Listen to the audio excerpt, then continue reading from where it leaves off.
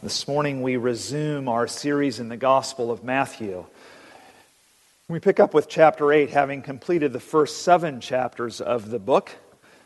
Chapter 8 isn't where we left before turning to a few other series in our summer interlude, but I'll come back to where we left off shortly here. The first series, when we started Matthew, was called The Story of God with Us. We named it that because Matthew loves narrative to convey the truth about Jesus. That's the story. But we also included God with us because Matthew very early on reveals that Jesus is Emmanuel, which means God with us. So hence the story of God with us is what that first title and sermon series was called in chapters 1 through 7. God with us was great comfort to some, confrontation to others, and a challenge, I think, to all of us. The second series is named Come to Jesus. It's on the back of your service sheet. You'll see that from Matthew chapter 11, verse 28. Come to me, all who labor and heavy laden, and I will give you rest. Maybe you might have kind of guessed that that's why we've actually called the series by that name. Now, this series is about an invitation, not only to those who are yet to know Jesus, but also for those of us who already do know Jesus. For we all need to keep coming to Jesus. We need to keep turning to the Father. We need to keep being filled with the Holy Spirit. And so Christians are always repenting. We're sinning, we're confessing, and turning back to the Lord. And the Reformers equated faith with this repentance.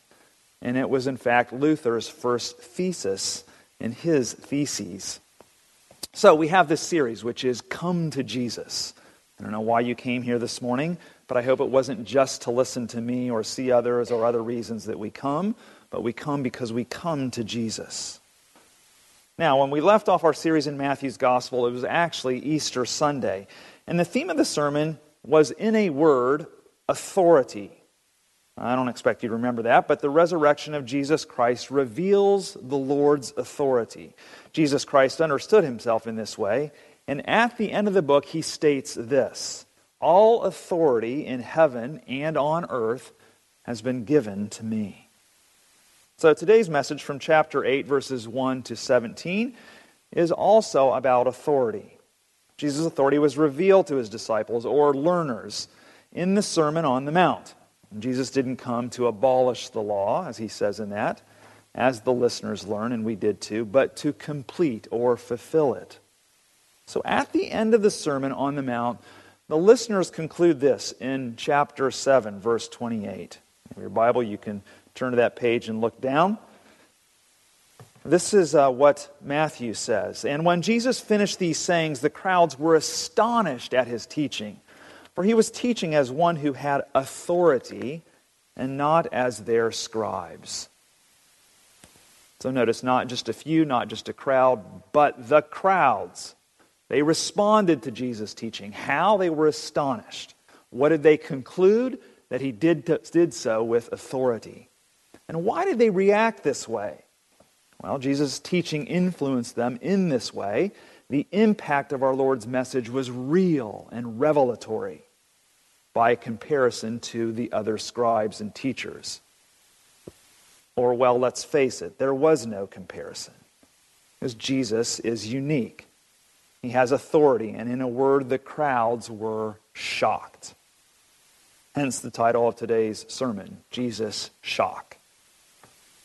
Let me ask you a question. Are you at all shocked by Jesus? When you read the Bible, sit in a Bible study, come and listen to a sermon, are you astonished, amazed, awestruck, stirred, shocked? What shocks you in your daily life in this world that seems bored and captured by the trivial, that is amazed by the ridiculous and lacking in real authority for lasting change? What shocks you? Jesus' authority is like spiritual defibrillators applied to the soul, the heart, the mind, the will. Jesus' authority comes through loud and clear in this teaching. But it didn't stop there. It came through also in his healings. In chapter 4, we learned the following. And he went through all Galilee, teaching in their synagogues and proclaiming the gospel of the kingdom, and healing every disease and every affliction among the people. So knowing the impact of Jesus' authority through his teaching, now Matthew is going to show us the impact of Jesus' authority through his healing. And in many respects, Jesus' authority came through teaching in a verbal word. Now we're going to see Jesus' authority come through in a visual word. Often the healing comes by his word. So two things I want us to know through these 4 demonstrations of Jesus' authority in our reading today. And the first is that Jesus' demonstration of authority are persuasive to draw sinners to himself. And then the second thing is Jesus' demonstration of authority are the power of God to change people's lives. So first, Jesus' demonstration of authority are persuasive to draw sinners to himself. Now, we live in a world where people wield a great deal of authority. Authority is applied in the most intimate of relationships between, for instance, parents and children, to the most public of relationships between civil servants and citizens. An important matter with respect to authority is the way we receive it, or it is received. Some authority is ascribed, other authority is achieved. With respect to our Lord, we see it ascribed by his Father at his baptism, when a voice from heaven is heard to say, "This is my Son with whom I'm well pleased." In relationship to the Son's authority is announced by his Father in heaven. And we find that Jesus is very persuasive. We see that in these 4 accounts of healing. Let me just name what the 4 are. I know you've heard them already, but the first is a leper at the foot of a mountain. Jesus draws him to him. This man comes to Jesus drawn. Second, a centurion's servant in Capernaum. Third, Peter's mother-in-law. And then fourth, we are told that many who are oppressed by demons are delivered. All these people persuaded by Jesus to come to him and then leave in ways much different than they came. Well, Jesus' authority is expressed through his teaching and his healing, as I've already mentioned, but it also connects his teaching with his healing. So through both, people are persuaded to come to him. They come to be cleaned and healed, raised and delivered. And we live in a culture that has, I think, some opinions and ideas about Jesus, but they're largely indifferent. They're not actually persuaded. What a contrast to when our Lord walked this earth. Crowds not only listened to Jesus, but they longed for him. And the leper came to Jesus wondering if Jesus wanted to make him clean. The centurion came to Jesus confident that he could heal his servant. In each case, those healed by Jesus were persuaded to come to our Lord in the first place. They heard something. We might say they needed him the most, or they were desperate, more desperate than others. But the problem with that, I think, is that it places the reason they came to Jesus upon the leper himself and the centurion himself, or maybe even you and I ourselves. But in fact, Jesus is the reason that they came to him, and we actually come to him more than the condition itself, even though that plays into it. Well, what was or is it like for you today? Well, why do you come to Jesus? Why do you keep coming to him? Is it your condition, or is it his persuasion? We all have some need for sure. But our greatest need, I think, is the authority or the rule of Christ in our life. And so that perspective puts us in the hands of our Lord, not the other way around, putting him in our hands. So interestingly, our condition and need is, I think, far worse than we realize. The leper and centurion's needs were real, but greater than they knew. And both would realize this when Jesus urged the leper to show himself to the priest like Moses commanded. He's pointing him to the law, which actually points to Jesus. And then Jesus warned his disciples after the centurion servant is healed. He warns them of the darkness, actually, that's to come, pointing them to the wrath of God, which Jesus would ultimately satisfy. So after the cleansing and healing, the work of God through Jesus Christ isn't finished until something happens later. Now you may remember the old song, "It's Only Just Begun." Well, the cleansing and healing are not ends in themselves. Yeah? But they are opportunities for Jesus to persuade and point people to not just what Jesus does, but Jesus will use these healings to point people to who He is. Both what He does and who He is.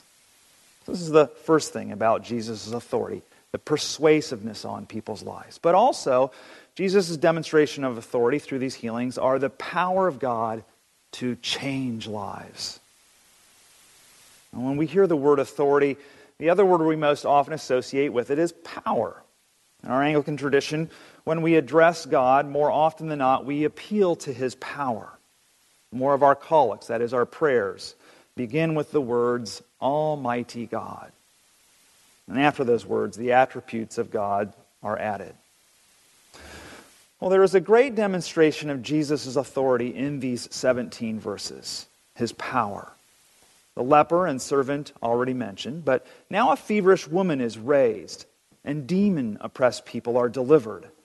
Power is applied in ways unknown previously, hinted at before Jesus is coming, but never like this in one man. And there is a shock in every miracle of these pages. The leper lacked certainty in Jesus' will to cleanse him, but shock. Jesus had more than the will to cleanse. He had the power. The centurion, by his belief, drew out some shock in Jesus. Jesus was surprised at his belief. And Jesus, in turn, then shocked his disciples. Not only did He come to save Israel, but also Gentiles like this centurion and his servant. For the centurion was not actually one of them. Some of Israel would find themselves looking from the outside in. And this reversal is a really big shock to them, a big surprise. But it includes Gentiles, and it may not actually include some of the Israelites. The biggest shock of the passage, though, I think comes in verse 17, where we read, "This was to fulfill what was spoken by the prophet Isaiah. He took our illnesses and bore our diseases." Some people take this to guarantee our healing of illness and disease through the cross. I don't think it guarantees that. No doubt Jesus, by His Spirit, then and still today heals. I've seen it, and some of you have received it. And no doubt one day, none of us will suffer illness and disease when we see our Lord face to face, either after our death or when He returns. Jesus, I don't think, is drawing a fine line between healing now, temporarily, or later, eternally. But He is using the occasion to do what every miracle does, a demonstration of His authority through His power, which is shockingly unlike we expect. We can't put Him in a box. Not what we expect, because this quote in Isaiah, which we're going to look at, is about the Messiah's suffering for our sin. So our Lord receives anyone who comes to Him. He will also go to anyone and relieve them of suffering by healing, cleansing, raising, and delivering, as we see in this sometimes. And for what reason He chooses to take and bear our illnesses and diseases, but more importantly, our sin through His death on the cross. And we all have medical and physical needs. They matter to Jesus. More importantly, our spiritual needs matter to Jesus. Our condition of sin, which separates us from God, is our greatest need. And Jesus will die on the cross. Jesus died on the cross. And that is a power that He achieves to forgive us of our sin and free us for service in His kingdom like nothing else. Can you imagine this power of Jesus? The power that it took to stay on the cross when He could have come down. Matthew is pointing us to this great and saving event of God in these verses by telling us of the suffering servant in Isaiah chapter 53 foretold. And this is why Jesus came, teaching and healing. Not only come to tell and to show us that he has power over illness and disease, but he has the authority over not just something on the surface, but something much deeper, much more original. Authority over transgressions and iniquities. So listen to the fuller text that Matthew actually quotes from Isaiah chapter 53, verse 4. It says this, surely he has borne our griefs and sorrows and carried, surely he has borne our griefs and carried our sorrows. Yet we esteemed him stricken, smitten by God, and afflicted. But he was pierced for our transgressions. He was crushed for our iniquities, and upon him was the chastisement that brought us peace. And with his wounds we are healed.